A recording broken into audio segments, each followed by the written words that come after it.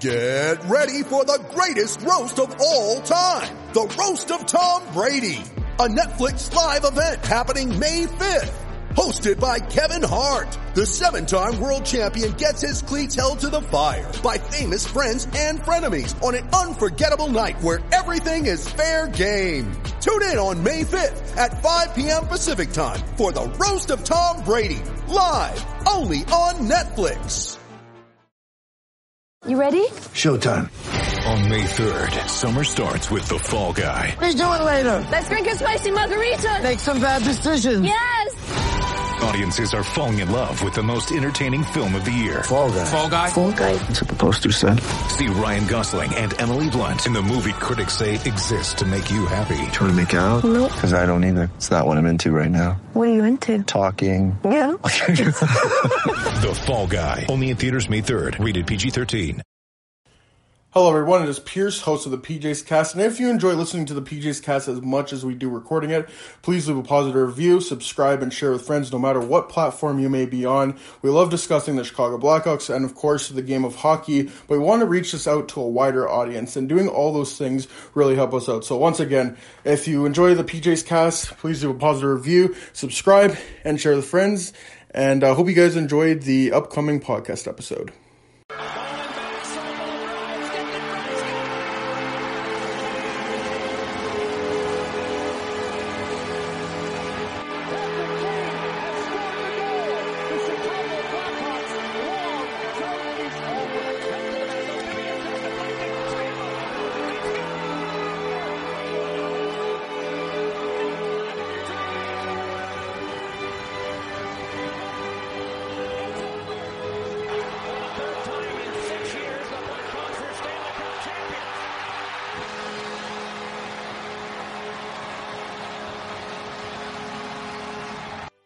Welcome everyone to the PJ's Cast. I'm your host Pierce, alongside of my good pal Dylan, but I have a very special guest on, Leah Hextall. What's going on, Leah?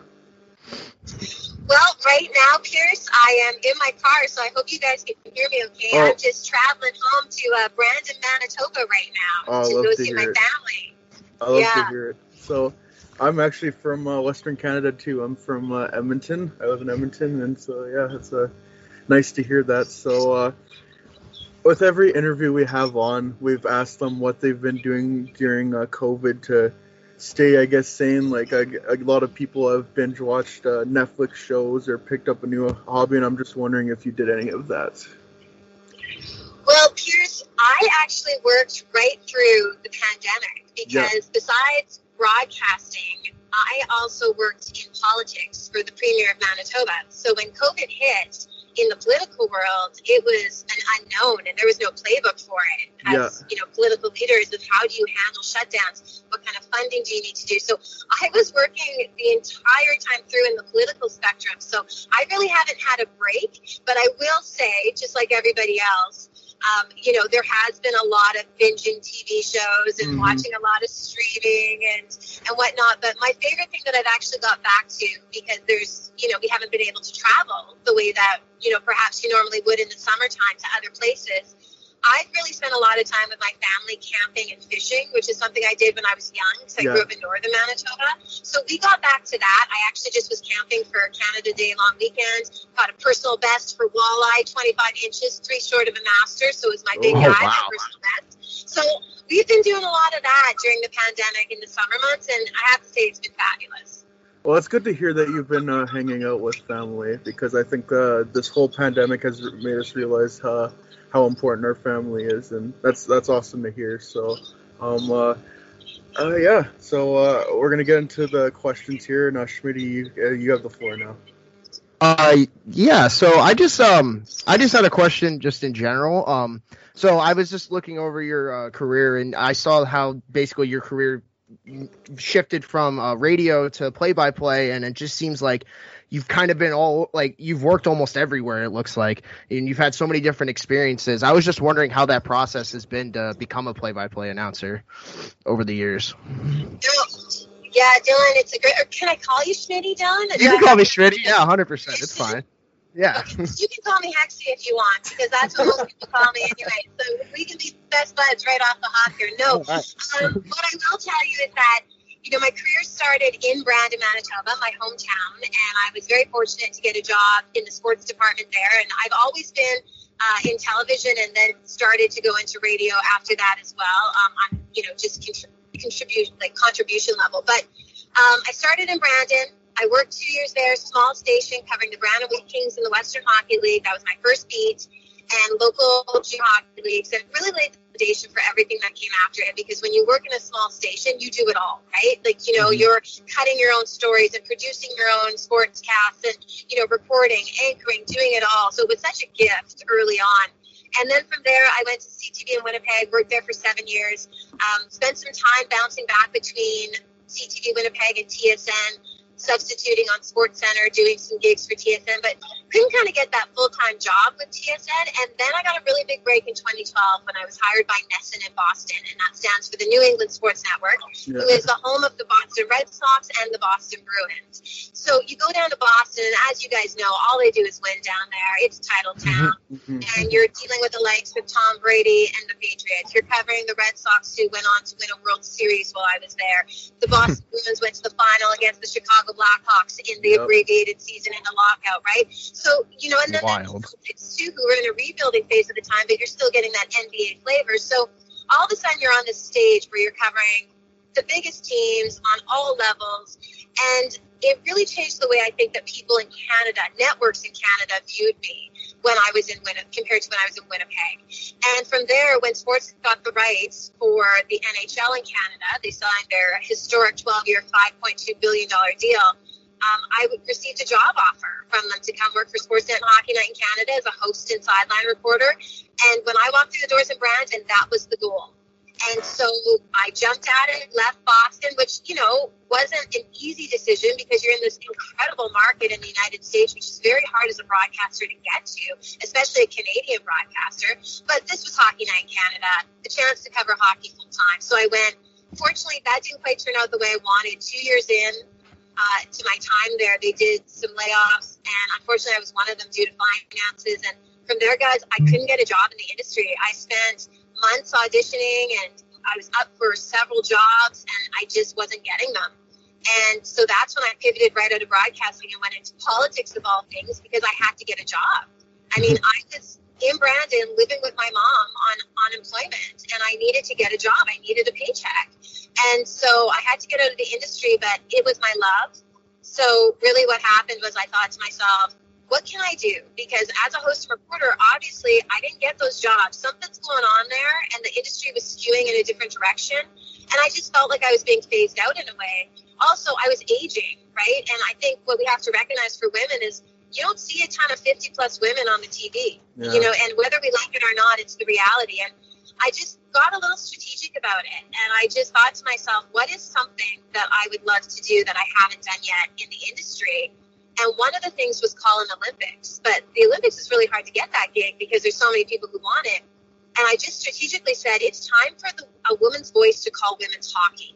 And that's how it really all started. And then from there, I made connections in the industry, reached out to Sportsnet, who had the Canadian Women's Hockey League package. And, I spoke to Doc Emmerich, which was just such a gift. And he told me, just go to a junior game and just start trying to, or an empty rink anywhere, and just watch a game and call it and see how you do. So I went to Manitoba Moose games because I'm located in Winnipeg and have a relationship with them from covering them for 7 years. And they gave me a booth, and I just used to record myself. And I tell you, boys, I was horrible, but I loved it. And I reached out to Sportsnet, to the same gentleman who laid me off. And that's why you never burn bridges, right? Yeah, 100%. He was completely open to it. And Sportsnet as a company was so open to it. And I had so much support there. And I started calling the Canadian Women's Hockey League beside Cassie Campbell-Pascal. And that's where the play-by-play began. But, sorry, long-winded answer, but that was really the journey to it. It's nothing that I ever grew up dreaming to do because I never didn't even think it was something I could do because you didn't see women doing it. But then it almost came out of a necessity of me saying, what do I still want to do in my career? And got a little strategic about it. And now, it's been a lot of work, but I've fallen completely in love with it. And here I am next fall, going to head down and work for ESPN and call some games in the National Hockey League, which is completely thrilling. Yeah, that's awesome. You said it was a long-winded answer. I thought that was a perfect answer. It's always great to hear the journeys, all the ups and downs, but it's so awesome to hear that story and all the ups and downs you had to go through, and now being able to do play-by-play games for ESPN. I just think that's awesome. I know it's a little bit off topic, but you covered the Brandon Wheat Kings, but I'm just wondering if you saw any future NHL stars there while you were there. Oh, there was so many of them in the Western League at that time. I mean, I'm just trying to think here, Andrew Ladd, Dion Phaneuf, Mark Stone, Ryan Bullock, got the list. Eric Fisher was playing on the Wheat Kings at the time. Jordan Tutu was on the team at the time. So many guys who played within the American Hockey League.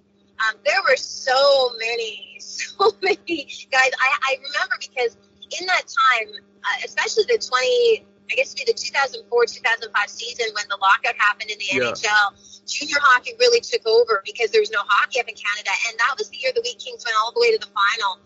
And I remember they were playing against the Hitmen, and Dion Phaneuf was playing for them, and he was just like this mountain man, right? Wow. But there were so many. There were so many players at the time, and unfortunately they're not all popping up in my brain, but I can't believe the amount of future NHLers, because you even think about that 2005 draft, it was so Western dominated, and when you look at that class, and there were so many stars in the making, and that's the beauty about junior hockey, is when you can say that you have been watching a player since they were 16, 17, 18 years of age, and watching them do what they do in the National Hockey League and the careers that they build. I mean, a great example of that, and if you guys have time for a story, because I know you guys talk about the Blackhawks, is Jonathan Toews. And I got a great little story about him. You guys want to hear it? Yeah, let's hear it. I'm so happy to see that he's back on the ice, first and foremost. It's wonderful to see him back. We're thrilled about that. But so I started my career in Manitoba. Jonathan is a Manitoba boy. Yep. And when I was working in Brandon, I was very new, and I got this assignment. I needed to go out to a small town outside of Brandon because they were having a tournament. I believe that it was Souris that the tournament was happening, because there was this kid from Winnipeg who was playing the Bantam tournament, which means 14 and under. Yep. And there's this kid from Winnipeg, and there's going to be tons of scouts there, and he's just supposed to be this phenom. Lo and behold, I go out to the game. It's Jonathan Toews that I'm watching. And I tell you guys, Bantam, the way he played, there was no mistaking he was making the National Hockey League. There was no mistaking it. Even though he was so young and, so much can happen, you could see it in him in that age. Just the way he thought, just everything about him. He was so above everyone else on the ice in younger years of hockey. But this was different. And I'll never forget it, because afterwards, I was doing a story on him, so I asked for him to come out. And, it's a little rural rink, and the carpet that they have leading out, they put these little, pieces of rope around it so nobody walks across it in order to protect the so nobody gets their skates hurt, right? So Jonathan's coming out to talk to me, and I was just positioned right outside the rope. And it was just a low little rope, and I guess he thought I was just going to put my mic over and talk to him while he stood on the carpet, but he thought he should come closer to me. Remember, he's 14 years of age. He tripped on the rope. Oh, wow. And he managed to catch himself, but his face, I'll never forget, his face went beet red. He was like, oh, I'm so embarrassed. And that was my introduction to Jonathan Toews. And it's so funny because, I've had a chance to, interview Jonathan so many times and catch up with him so many times. And every time we see each other, he's just a gem. But I will say about that story about Jonathan is I think that should speak to a lot of, if there's anybody who has kids listening to this podcast. I mean, Jonathan, he played Bantam, and then he went to Shattuck St. Mary's, and, and he, then went on to play in college. And at that time, that's not what you did. You played in the Western League if you were going to get drafted, and he took a completely different path. But you should also tell parents that if your kid is special, because only, 1% of people make the NHL, we've got to remember that. Yeah. If your kid is truly special, there was about 20 scouts in the audience. They will find them. You don't need to be putting them in 20 camps. You don't need to be spending all this money. If your kid is that special that they're going to make the NHL, it doesn't matter where they play or the route they take. These scouts are so good. And now, with how connected we all are, You don't need to be doing any of that. Let your kids be kids. Let them play other sports. Jonathan did. All the NHLers did. Even the current ones like Connor McDavid. They all play multiple sports. And, you know, and Jonathan, to me, I always tell people that. It's a great story about if they're special, they will be found. And Jonathan Toews was found. And look what he's done. Yeah, Yep. 100%. Stanley Cups and Conn Smythe later. And, Absolutely. Couple golds. Don't forget about the Canadian golds. Yeah, there. can't forget. Oh, yeah, double gold medals. Like, and he's got a World Cup of hockey under his belt. That's probably the biggest thing he's got. Absolutely. And Yeah, World I Juniors. actually covered that World Cup for ESPN, and he was so gracious to me because when I was talking to him, I made a mistake about a junior team he was on, and I remember thinking to myself when I was saying it, because his face kind of looked a little confused, but he was so classy, and he just went along with it, answered my question as if he played on that team, and afterwards I went, thanks for doing me solid, bud, because I screwed that up. So he's such a class act. He's just really such a great kid, and I shouldn't call him a kid anymore, but I still think of him as that 14-year-old bandit kid who walked down and tripped over the rope. I think we still think of him as the 23-year-old lifting Stanley Cups for the Blackhawks. So, like, we all see him as a young kid still. It's crazy to think that Kane and Taves and Crosby and Ovechkin are all getting to like their mid-30s now. It's getting wild. Like, I know. It makes me feel old is what it does. It makes me feel very old. oh yeah. So I had a question just about so you were talking about at a little while back how you're starting at ESPN next year doing play-by-play, which is awesome. I think all of us here can stay, and Jimmy would if he was here he'd say as well. We're all super excited for the ESPN Turner deal. Like, we're just over the moon about it. And we were just kind of wondering what do you think what would you think would be your personal number one approach to attracting new eyes to the product? Because that's always been a conversation between us, how we can expand the game more, and what ways the NHL should go in the future. So I was just curious what your thoughts are on that.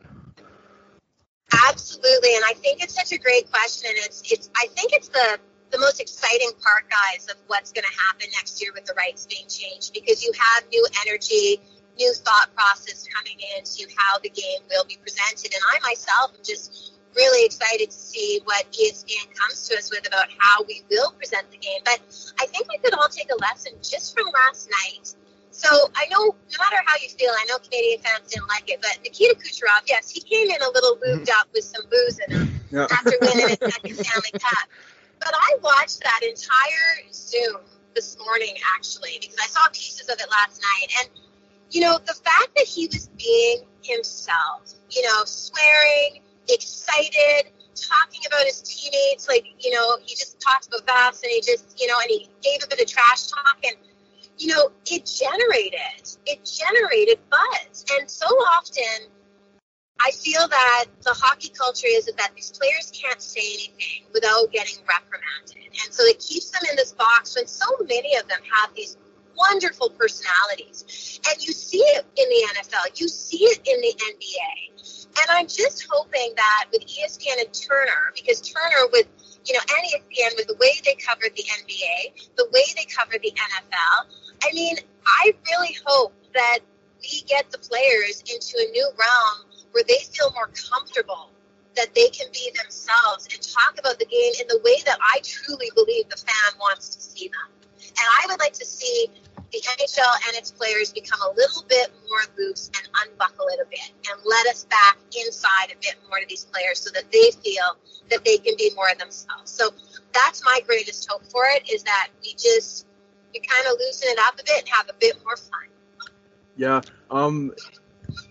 Just like regarding Nikita Kucherov last night, I mean, you could disagree with him, but again, like you said, it generated buzz. And, you know, we always criticize hockey players for not speaking out and being more, like, showing their personality more. But then when they do that, people get mad. It's the same people, too. Yeah, and I feel like the NHL, there's not enough villains. And watching Tampa Bay win last night and, like, watching Kucherov win, and I mean, say all you want about, like, them being almost $20 million over the cap and the whole Kucherov situation, but they are a villain. Whoever takes them down, like, it's going to be David versus Goliath next year. Mm-hmm. Whoever tries to take down Tampa Bay. And you know, And Pierce, this is something, you bring up such a good point here about the villain aspect. And, this is something, too, that I really dislike about the game, and I'll totally say it. I would fire my social media person for putting out a congrats to this team that they just lost to for winning a series or the Stanley Cup over them. They do it immediately. It's like, shut up. I mean, are you kidding me? Do you have a competitive bone in your body? Yeah, you're going to give them a pat on the back? Like, what? Person did that? I mean, no. And I'm one of these people, and I get beat up about this, but I don't like the handshake line. Last night is the exact example of it. I get that people think it's the greatest tradition in sport, and I used to love it. But when you start covering these players, you saw it last night. These men are crying on one knee, and you're just making them stay out there to watch another team celebrate, not for 30 seconds, for like 5 to 7 minutes. And they should almost put a clock on it, which they're never going to do. And I don't want the other team not to celebrate. They have every right. They won the freaking Stanley Cup. But to make these players, like, I'm still upset I lost my provincial grade 12 badminton championship, right? I'm still, like, seething about it, that I missed that opportunity. And this is a Stanley Cup. And I just look at those players, and I disagree with the handshake line. I think that they should be able to go back into the room as soon as it's done. And, sportsmanship, this is not a participation medal. This is the National Hockey League. These men are, the blood, sweat, tears, and I'm not even, you hear about what happens, the injuries that happen afterwards. I just think that Zach Lauren getting a freaking rod put in his legs, hoping to play. Are you kidding me? I'd be passed out on the ground. So I'm just saying, like, I love the villain aspect. Social media has kind of changed things. These guys all train together now, so there's kind of this feeling of, well, I trained with this guy in the summer in LA, and we live it up. So I miss the 80s and 90s where these guys freaking hated each other. And I want some of that back. And so I love the idea of the villains. And you know what? Listen, Julian Brisebois is a freaking genius. Just like in 2010 with Patrick Kane when they won the Cup. That is called being a GM and being strategic. There is a loophole in it. Take advantage of it. And if your team can have a player like Nikita Kucherov sit out the entire season and still dominate and get to the playoffs, you deserve to play that card. You have created a team that can do that. That's strategy. And so anybody who's going to complain about it, tough luck. Then get it changed, and nobody's asking to change it. So you know what? That's a great play by the GM, and he deserves full credit for that move. Yeah, I've been saying this like the whole playoffs. It's not really Tampa Bay's fault at all. It's the league. If you're gonna blame anyone, blame the league because it's the league's rule. But like at the same time, I was mad at it for a while, and then around the third round, I just kind of shut up and I was like, you know what? Let them win this cup. They're 17 mil over the cap. They're gonna lose their entire third line. So I will watch it happen in the offseason. They got to win this year because they're losing a lot of pieces this offseason. Because I'm sorry, they cannot protect every piece from Seattle. It's impossible. No. And they even said that last night. Like John Cooper said, it's been a theme for them, and they've spoke about it a couple times in the room, that this group will not be together next year due to expansion, due to the cap, and it being flat especially. So, good for them, though. I mean, Tampa Bay was a joy to watch. I mean, people don't give them enough credit. After they got swept in 2019 against Columbus, and they were just this high-flying, octane offensive machine, they learned how to be defensive, and they could play a game where they could beat you 5-4 and outscore you, or they could beat you 1-0 like they did last night, and 1-0 against the Islanders just to get there. So you know what? Like, full credit to the way this team has evolved. It is one of the most complete teams, if not the most complete team in my life that I have seen. Yeah, I 100% agree. And the thing this year that was way better than last year, in my opinion, is they had that third line with Gord, Coleman, and Gaudreau. And it is, if any team in the league has a line like that, they are competitive every night because that line can score and it gets under the other team's skin like it's nobody's business. And I'm very curious to see how Tampa fills those holes because I doubt Coleman and Gaudreau are coming back for sure because Coleman's going to get paid. There's not a doubt in my mind Coleman's getting more than 5 this offseason. He had a great regular season and postseason. But, like, I'm just very curious to see how, like, Tampa's obviously just won. They can have their celebration. But Brisebois got his hands full this offseason, and it's going to be very interesting to see how it transpires. Yeah, it definitely is going to be interesting. And then you look at the other side of that coin for Montreal and everything that Bergevin did to get that team to where it needed to be. And now they weren't expected to do this. They have done it. The expectations are going to soar in Montreal, which is such a major market, that it'll be very interesting to see how they handle this next season, because the expectation is, well, we went to the Stanley Cup final last year. It doesn't matter that they were underdogs. People are going to forget that in their fan base, and everybody's going to expect them to be very successful again next year. And, they've got a lot of amazing pieces to the puzzle there, so we'll see. Oh, yeah, 100%. I mean, they have 11 draft picks, I think, this year, too. Like, they can basically do whatever they want this offseason. And I just have to tip my hat to Marc Bergevin and Carey Price, but Carey Price kind of saved everyone's job. Like, we can kind of all agree, but wow, he got Toffoli. Toffoli was, granted he didn't do anything in the Cup final, but Tyler Toffoli was a huge part of this team this year, and that was a great signing by Bergevin. Yeah, and as much as it pains me to say it, getting Eric Gustafsson at the trade deadline probably was a huge asset the first couple rounds. Like, he made some very quiet moves that helped out. Getting Corey Perry helped a lot too. It might the likes of Perry, and I think people forget about that.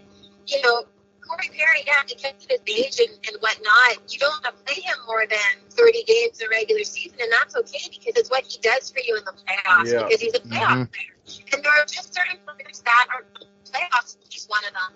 And so the way they utilized him through the season, and the fact that he was willing to, yes, I will take a depleted role, because he knew when he was going to be needed. And I thought that was great management as well by the coach and the GM.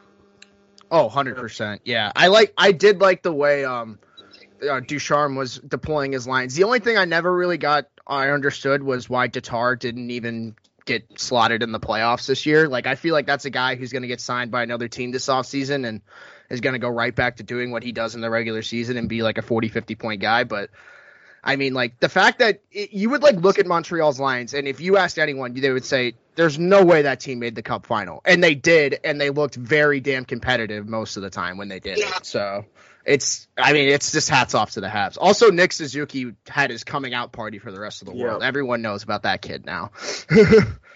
He was fantastic this playoff. On Nick Suzuki, they're going to be people not next season because people specifically pointed at now. So we'll see how the young man does it.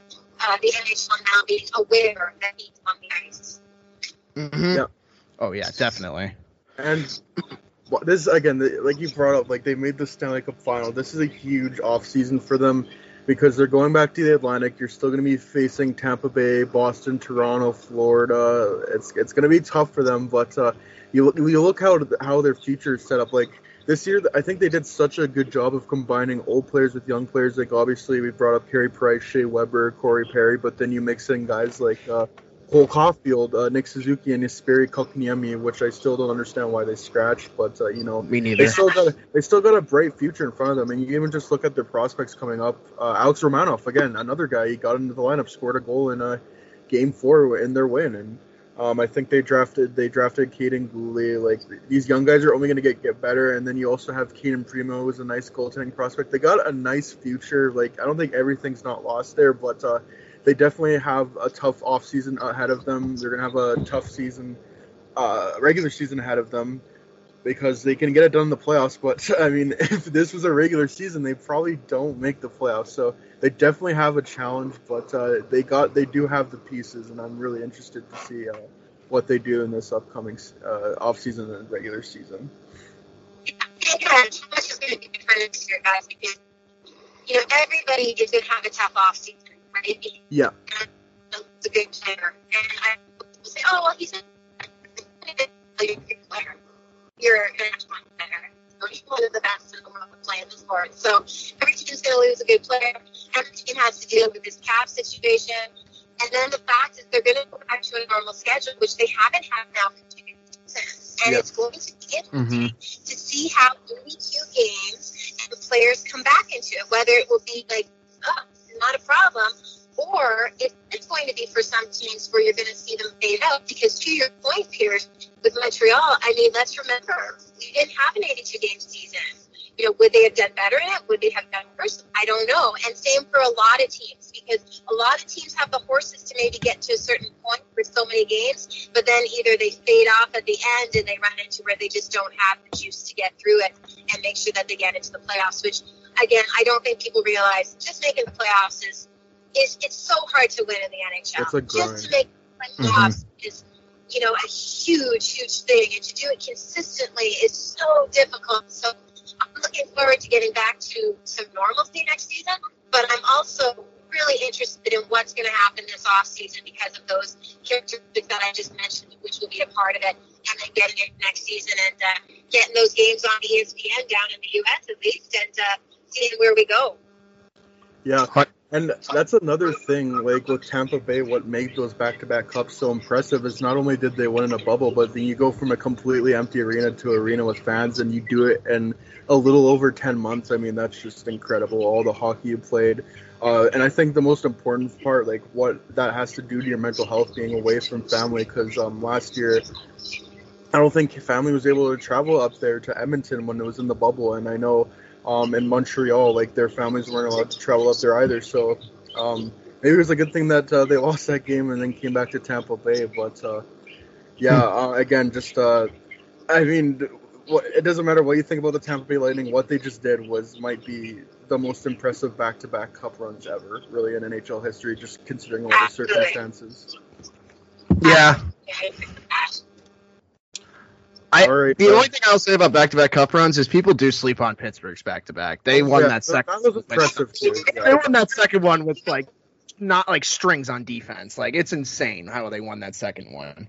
But yeah, Tampa's is impressive just because the one, they didn't have Stamkos. The next year they didn't have Kucherov the whole regular season. That's another thing. Yeah, they didn't have Stamkos the whole first one. Like, it was literally like, if you look at the stats from that first Stanley Cup they won last year, it was literally Point, Kucherov, Hedman, Palat. That was all that was scored for them. And Vasilevsky was shutting the door because he always does.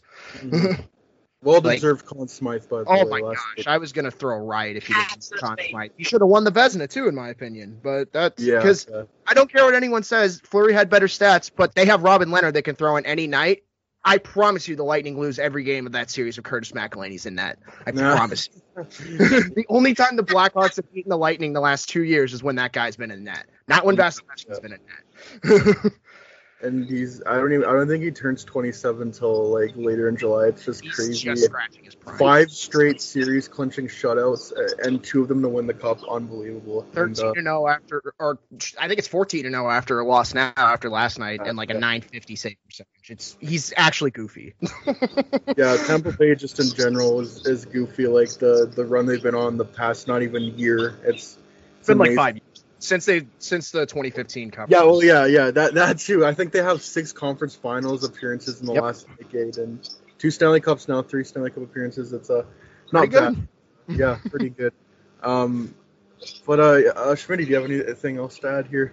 No, I think we're all set. I was just maybe one last question is how excited is everyone at ESPN for the expansion draft in a couple weeks? Because I know that's going to be. Like, that whole week is just going to be a week of silly season. So I was just wondering if you are just as excited as we are for the expansion draft and the draft and free agency and all that. Oh, absolutely. I mean, it's going to be, as you just mentioned, they're all just happening in 1 week. It's just crazy that it's just going to be boom, boom, boom, boom. But it's going to give us an idea of what we're going to be looking forward to next season. So I'm really excited about it because then I can kind of get a look at what the teams are going to look like next year, and I can start learning the league, which will then be 32 teams, which is truly exciting to see Seattle come in. So I'm looking forward to the expansion draft. It's always got some drama behind it. I don't think that Seattle's going to make out the way that Vegas did. I think that the GMs are going to be making side deals of picks just to protect a player that they can't protect. I think they just all accepted we're going to lose someone. We're not selling the farm just to protect certain players because we did that last time, and look what happened. Vegas is a contender. So I don't think Seattle and Ron Francis are going to make out like the way Vegas did, but I still think it's going to be very interesting. I think we're going to see some really important. Got a nice half-hour conversation in, and Leah, it was so much fun to have you on. It was so Thank A you lot so of fun much. to hear that Jonathan Taves story, and best of luck at ESPN coming up in the regular season. It's going to be awesome to hear you doing play-by-play announcing, and hopefully we can do this again sometime down the road. Well, Pierce Stray, thank you for having me on, and you guys have a safe and wonderful summer, and yeah, for sure, can't wait for next season and talking more hockey. Sounds good. All right. Have a good one. Enjoy the rest of your day. Have a good day. You too. Thanks, guys.